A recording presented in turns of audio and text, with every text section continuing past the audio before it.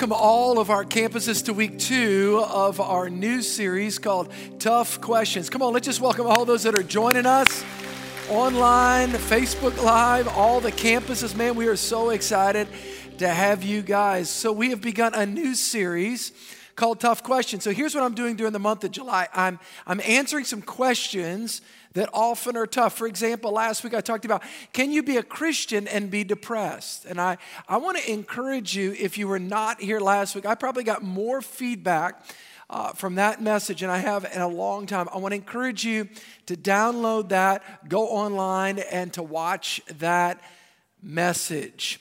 I do want to promo next week. I've had a lot of people email me with the onset of COVID-19 and all that's going on in our world right now the last 3 months. And here's one of the questions that I've got. Pastor Steve, do you think that we are living in the end times? And so I want to encourage you, next week I'm going to be addressing that, both Old and New Testament. I'm going to be looking at scriptures throughout the Bible, and I'm going to do my best to help all of us understand from Scripture, what does God say about the end times? By the way, what are some signs? What are some things that the Bible talks about? These are the signs. So it is a message, man, to whether you're online or in one of our physical locations, to invite a friend to come to it, and you do not want to miss that. I'll finish up the series with a message entitled, Why Is It So Hard to Change? Why is it so hard to change? Today, I want to answer a question that I think is very pervasive in our culture today. We live in what I would consider a spiritual culture, not necessarily Christian, but a spiritual culture. And so one of the questions that people will have today, whether it's on, you watch Hollywood stars and people and interviews, you'll have this question: is Jesus really the only way to God? I mean, after all, we live, Pastor Steve, I mean, I have a lot of friends that are spiritual.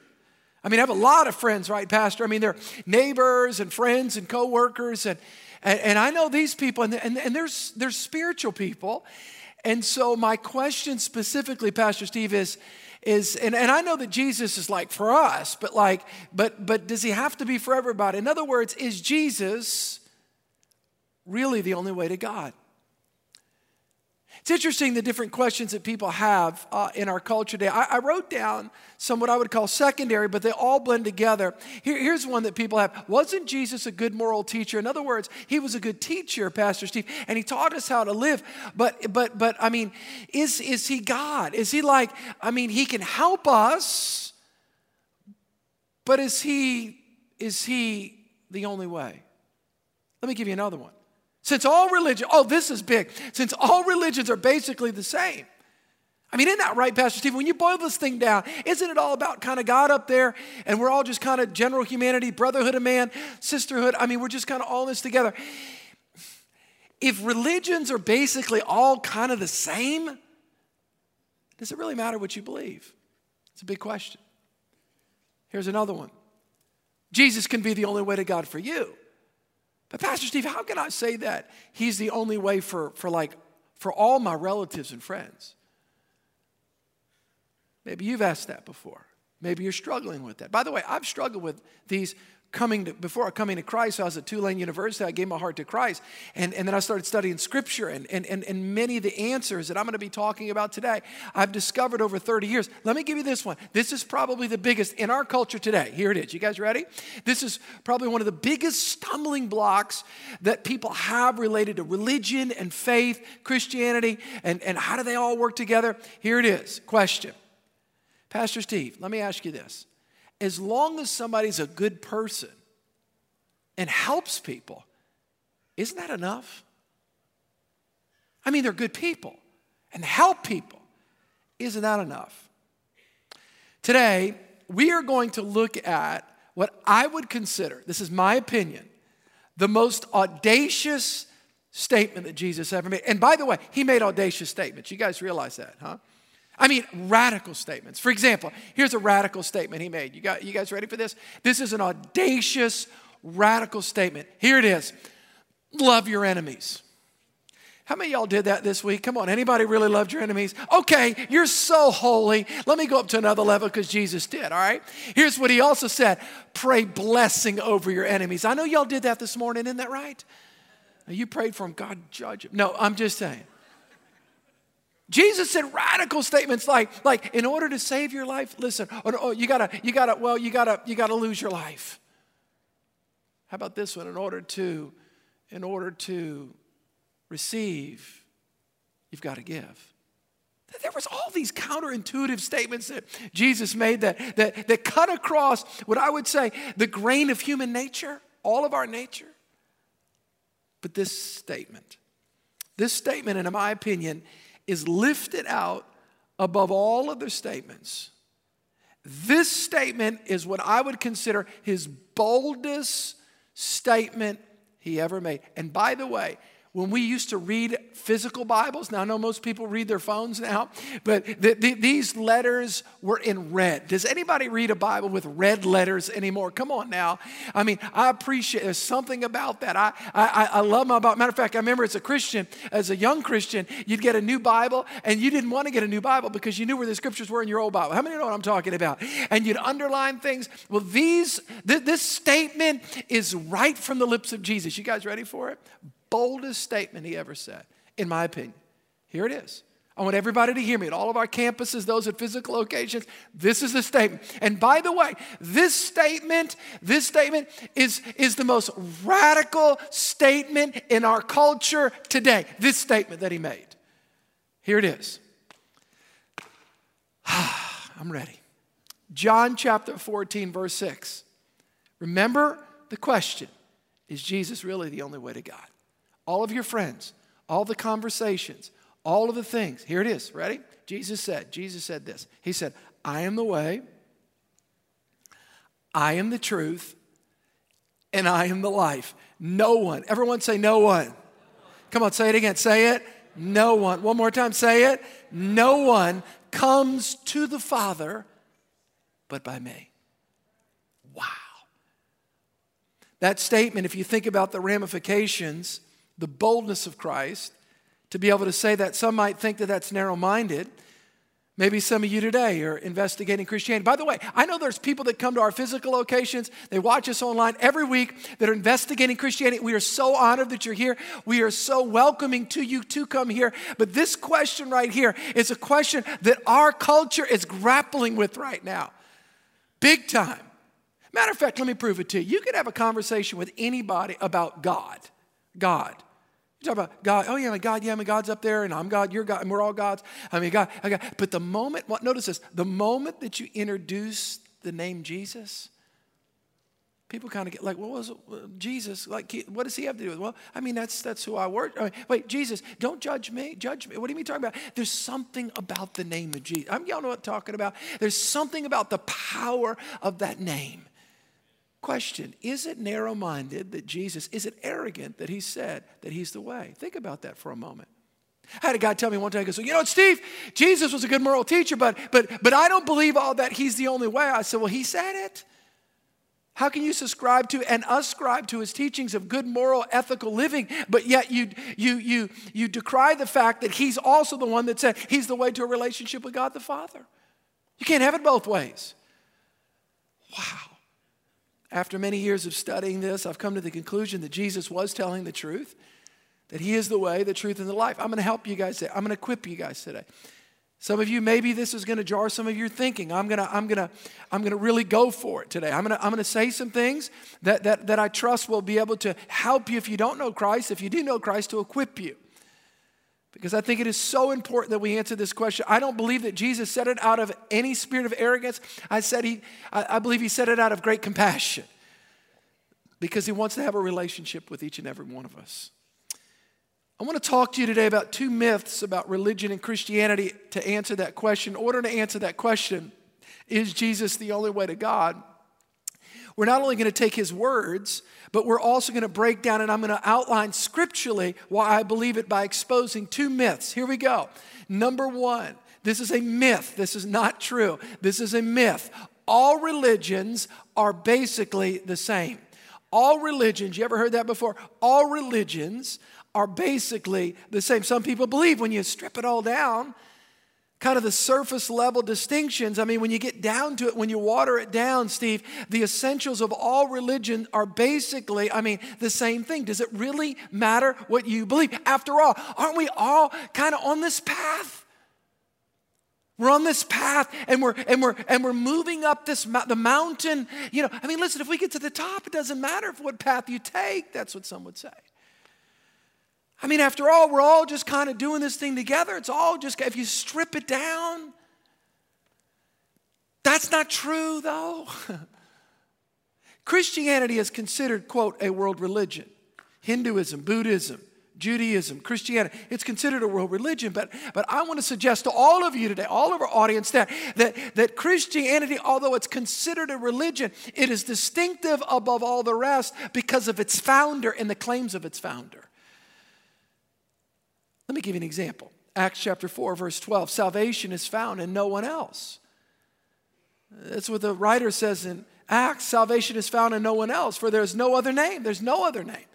There's not like a bunch of ways. There's only one way. There's no other name under heaven given to men by which we must be. Come on, everybody say it, say it, say. The uniqueness of Christianity is rooted in the uniqueness of Christ himself. He is unlike any other religious leader who walked the planet. Listen to the difference. Listen to the difference between what other religious leaders say and what Jesus said. You guys ready? Here it is. Stay with me. New Age religious leaders, they would say this: follow me and I will show you how to find the truth. You remember what Jesus said about that? Jesus said, I am the what? Say it. Truth. Islamic leaders would say, follow me and I will show you the way to salvation. Jesus said, I am the what? Way to eternal life. Buddhist leaders would say, follow me and I will show you how you can become enlightened. Jesus said, I am the light of the world. Hindu leaders would say, follow me and I will show you the many doors that lead to God, or the gods, they would say. But Jesus said, I am the door. Other religious leaders would say, follow me and I will show you how you can find spiritual nourishment. Jesus said, I am the bread of life. How can you compare? There is a distinctive category. Jesus Christ, Christianity is based upon Christ and the claims of Christ and the person of Christ and the work of Christ. You can't throw it in there and just this giant gumbo and a little bit of this and a little bit of this and a little bit of this. No, it is distinctive. Why is it distinctive, Pastor? As I've studied world religions through the years, I've found that all religions other than Christianity are based upon this basic premise. Here it is. You ready for this? Mankind must do something in order to find the favor of God. In other words, I've got to do something. I've got to pray the Tibetan prayer wheel. I've got to go on a pilgrimage. I've got to give alms to the poor. I've got to do something, and if I can do enough, then somehow I can come into God's favor. It's based upon my works. I've got to do something. Christianity is not based upon what I do. It's not based upon my effort. It's not based upon my works. The reality is that mankind has to deal with and grapple with the sin that we deal with, the evil in culture. How do we deal with what's in our heart? How do we see Christianity deals with sin different than all other religious systems? Religious systems say you've got to do something to atone for your own sin, to eradicate your own sin, to somehow get it off of you, to get close to God. Christianity says something entirely different. I'm going to give you guys two things, and I'm going to talk about, there have been two recent comments by two different news anchors from two different stations. You do realize there's only two stations.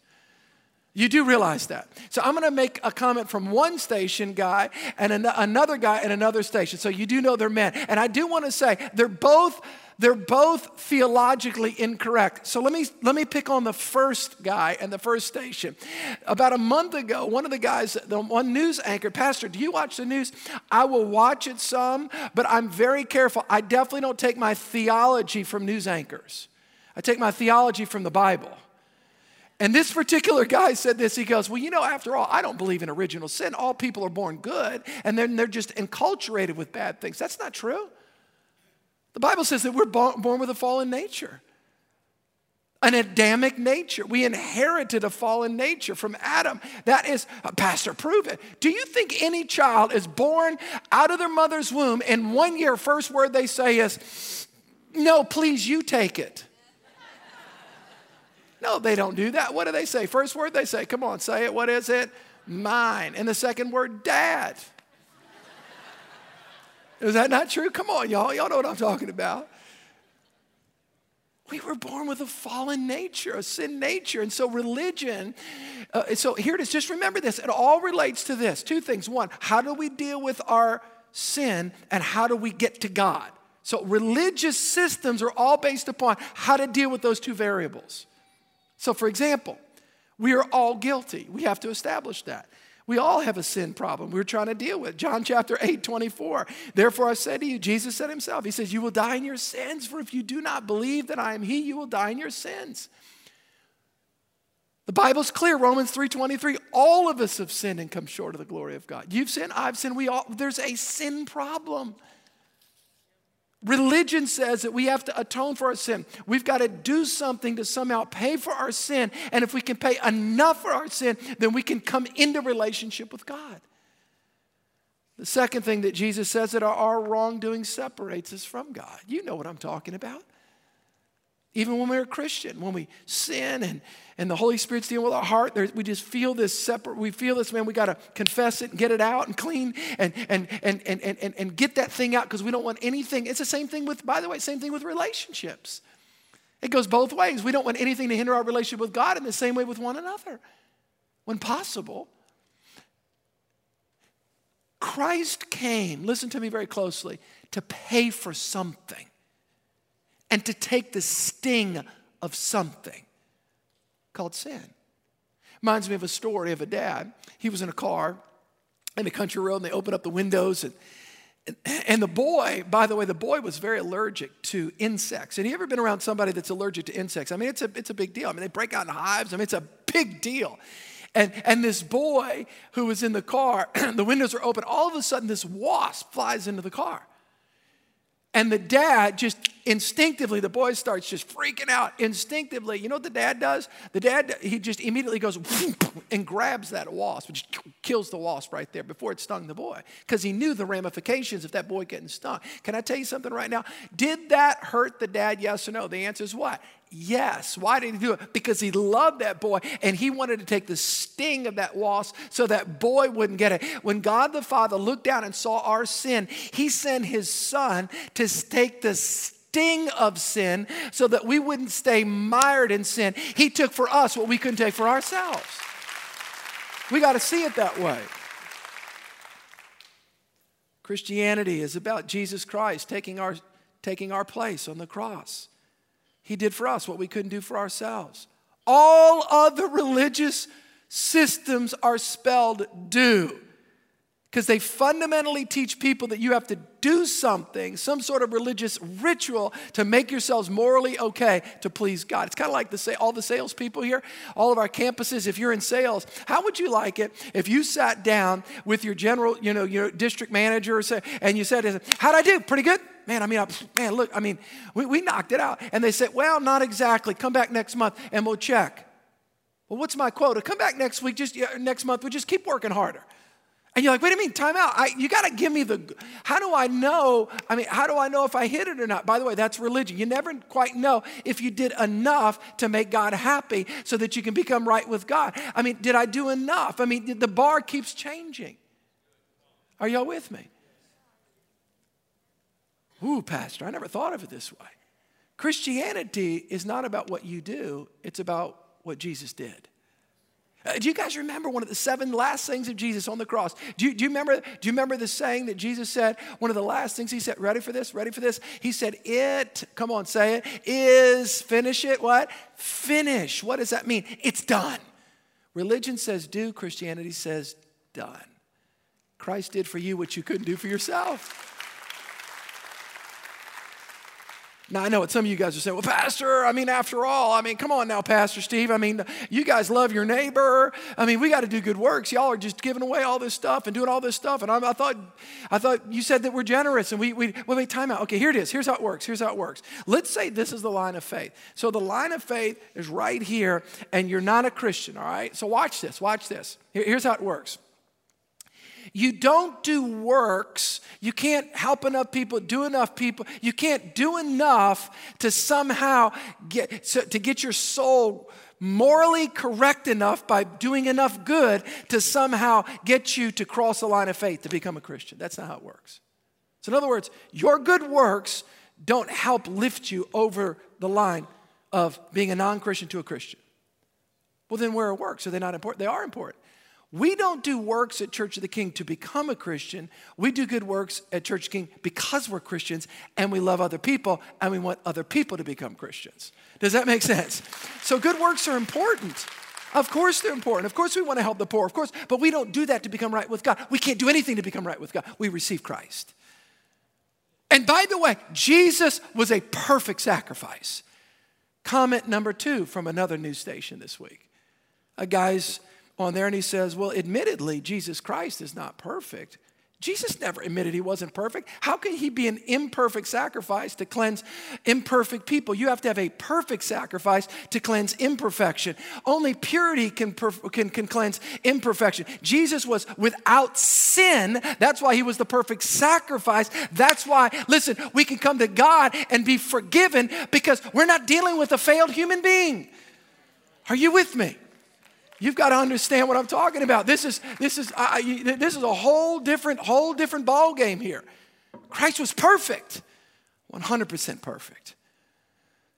Man, I'm fired up about this. I hope you guys are excited. Because I'm telling you where our culture is. We need to know what the gospel is. We need to know what spirituality is. We need to know the message that people need to hear. Titus chapter 3, verse 8, not by works of righteousness which we have done, but according to his mercy, he saved us through the washing of regeneration and renewing of the Holy Spirit. So I want to go on record for all of our viewers very clearly. All other religions are irreconcilable with Christianity in terms of how you become reconciled with God. Other religious leaders can offer wise sayings and helpful advice on how to live, but only Jesus Christ, because he was the perfect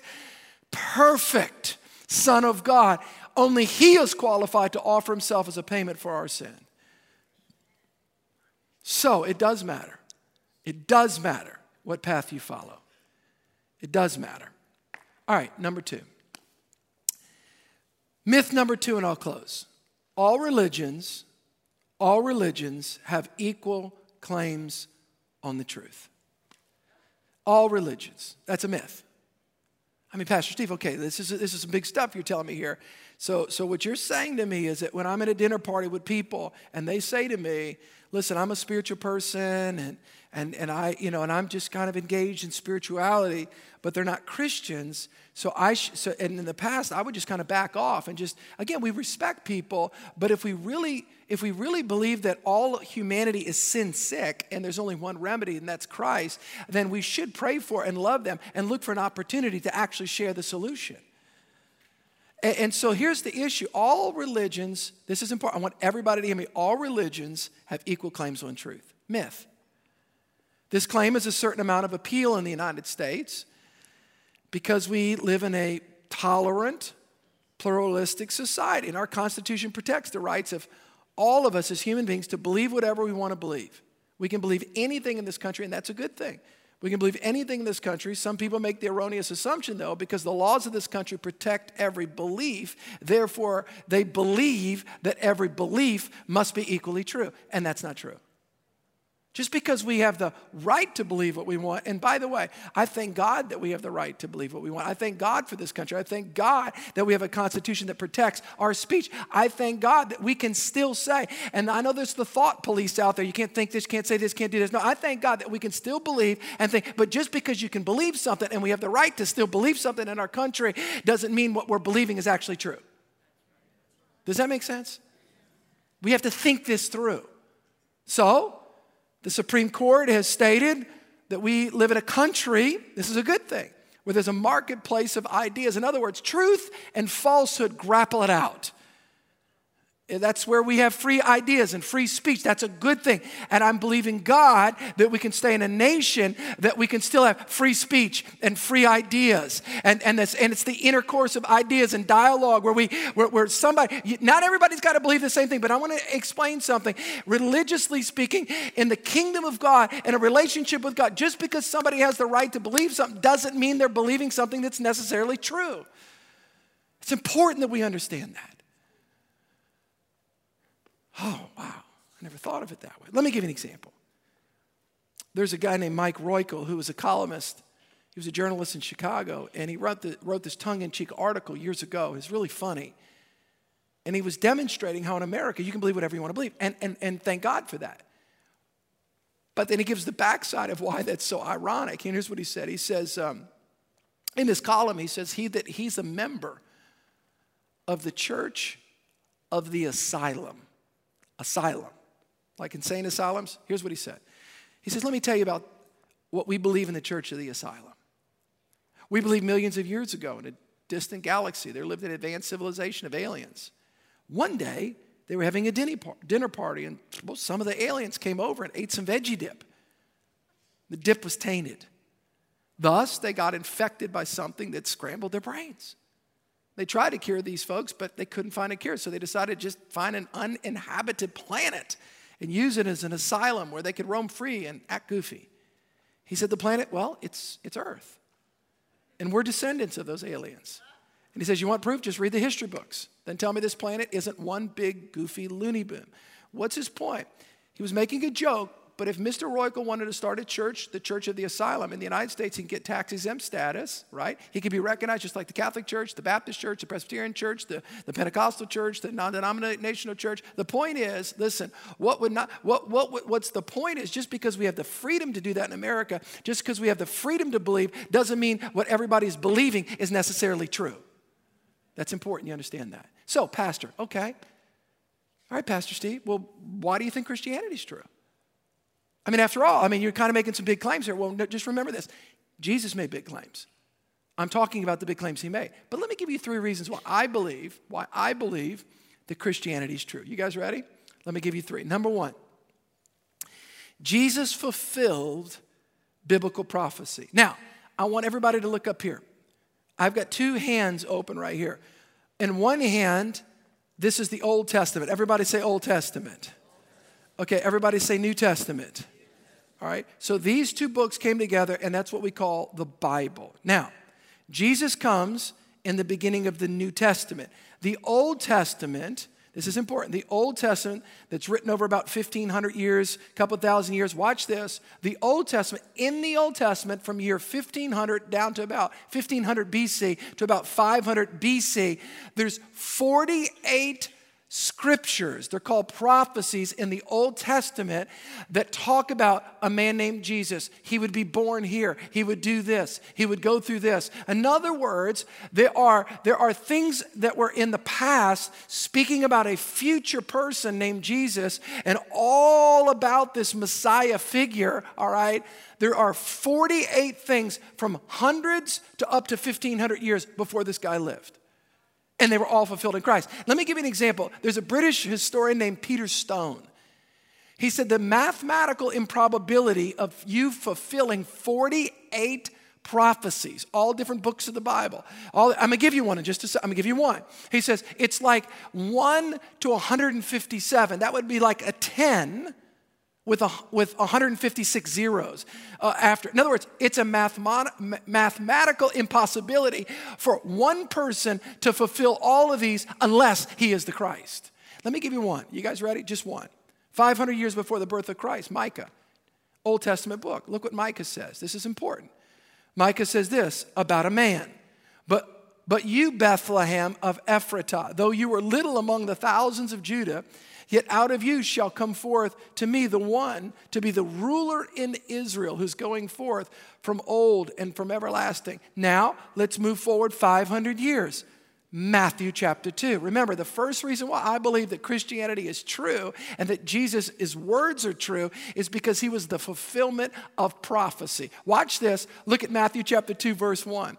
Now, after Jesus was born in, come on, say it out loud, where? Bethlehem. Isn't that interesting? Well, Pastor, that's just one. You're right, but there's 48 of those. He was born in Bethlehem of Judea in the days of Herod the king. Behold, wise men from the east came to Jerusalem. It's remarkable. Jesus fulfilled 48 Old Testament prophecies that said he was the Messiah. Number one, the first reason why I believe that Jesus and Christianity, biblical Christianity, are true based upon the founder is he's the fulfillment of prophecy. Number two, Jesus demonstrated unprecedented character. You know how it works many times when you get close to people, the closer you get to them, the more that you find out, you're like, wow, geez, that's interesting. Y'all remember, those of you that are married or you were married, whatever, isn't it interesting you start dating your girlfriend, boyfriend, and then you get married? And isn't it interesting that the longer that you're with them, how you find out some of their frailties? Does that make sense? Has there anybody ever, and just for a show of hands, because y'all are the holiest people in the whole world. So here's the question. Has anybody with a show of hands after being around somebody 3 years ago, you really are perfect? Anybody ever said that about, okay, yeah, my wife said that to me once. Y'all didn't get that. But anyway, so, of course not. The more you get around people, the more you got to exercise grace because you see their what? Imperfections. Peter, James, and John, they hung around with Jesus all the time, right? They were the inner squad, the crew. And you know something? They were close to him. And you know what they did? Watch this. You know what they said? You know what John, the beloved, said? You know what John said about him? Here's what he said. Stay with me. I'm almost finished. He said, 1 John 3:5, he says, in him, after being with Jesus, listen, for 3.5 years he lived with Jesus. And John wrote this towards the end of his life about Jesus. He said, in him, there's no sin. The guy's perfect. Unprecedented character. Peter said this when he was an older man when he wrote. He says, in Jesus he committed no sin and no deceit was found in his mouth. No deceit. There was never any vile speech. There was never any crooked speech. Wow. Why do I believe that Jesus is the truth? Number one, he fulfilled biblical prophecy. Number two, because he demonstrated unprecedented character. Unprecedented character. Number three, because Jesus rose from the dead. The most spectacular demonstration of his deity is when Jesus Christ fulfilled his own prediction. 3 days after he was put to death, he was resurrected from the dead. He was encountered by more than 500 eyewitnesses. Paul the Apostle said that in the book of Corinthians. 500 eyewitnesses. Stay with me, I'm almost finished.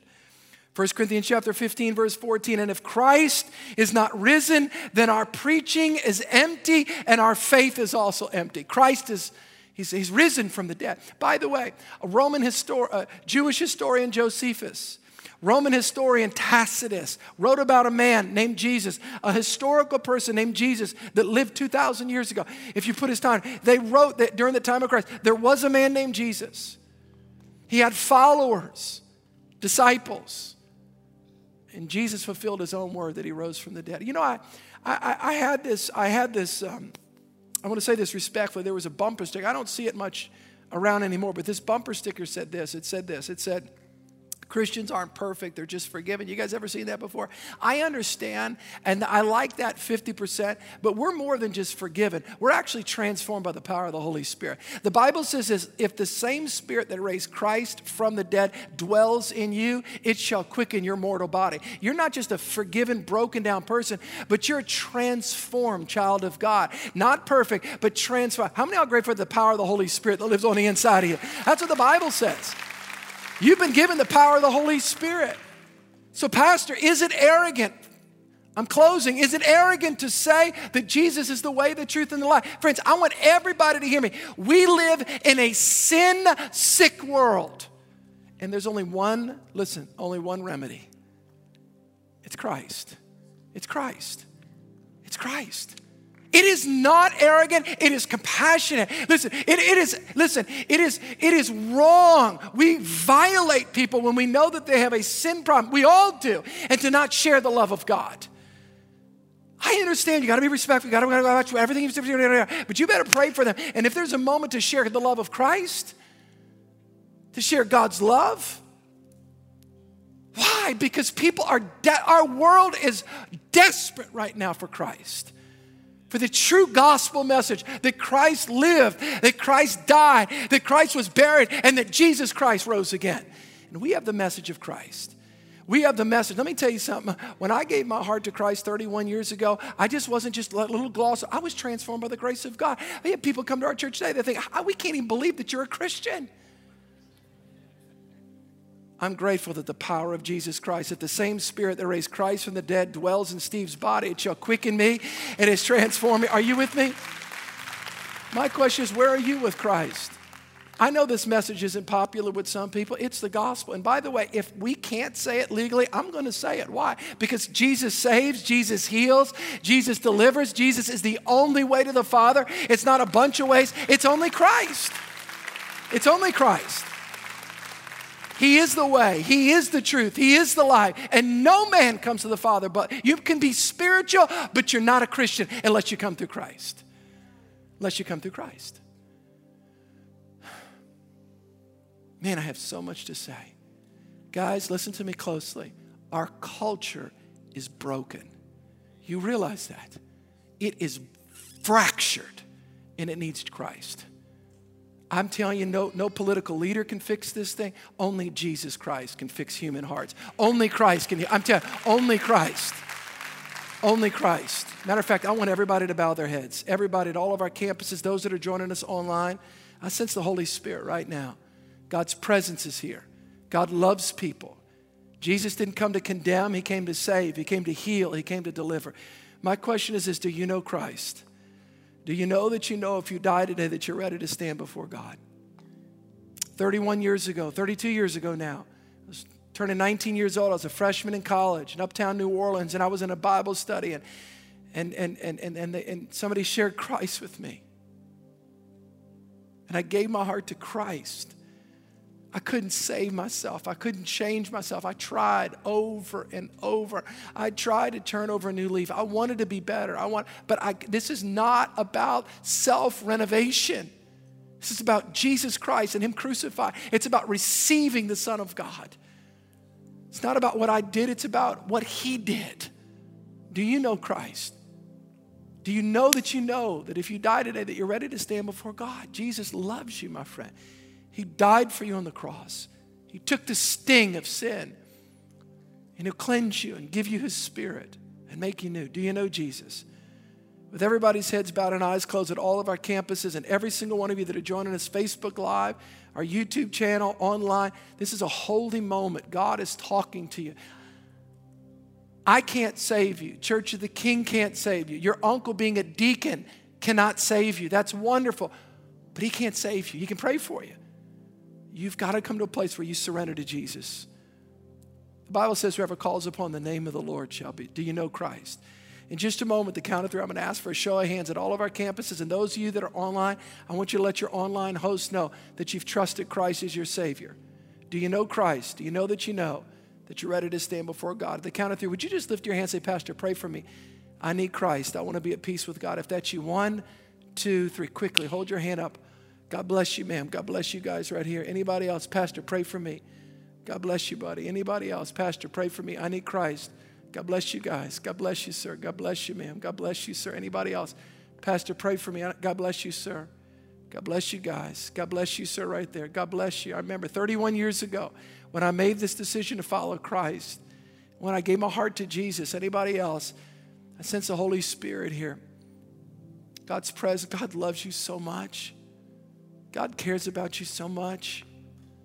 That's what this is all about. That you may know Jesus. Walk in the power and the love of God. Church, let's pray together. Come on, all of our campuses, those that are online, let's all pray together. Say, Dear Jesus. Come on, all of us. Dear Jesus, I come to you today, a sinner in need of a Savior.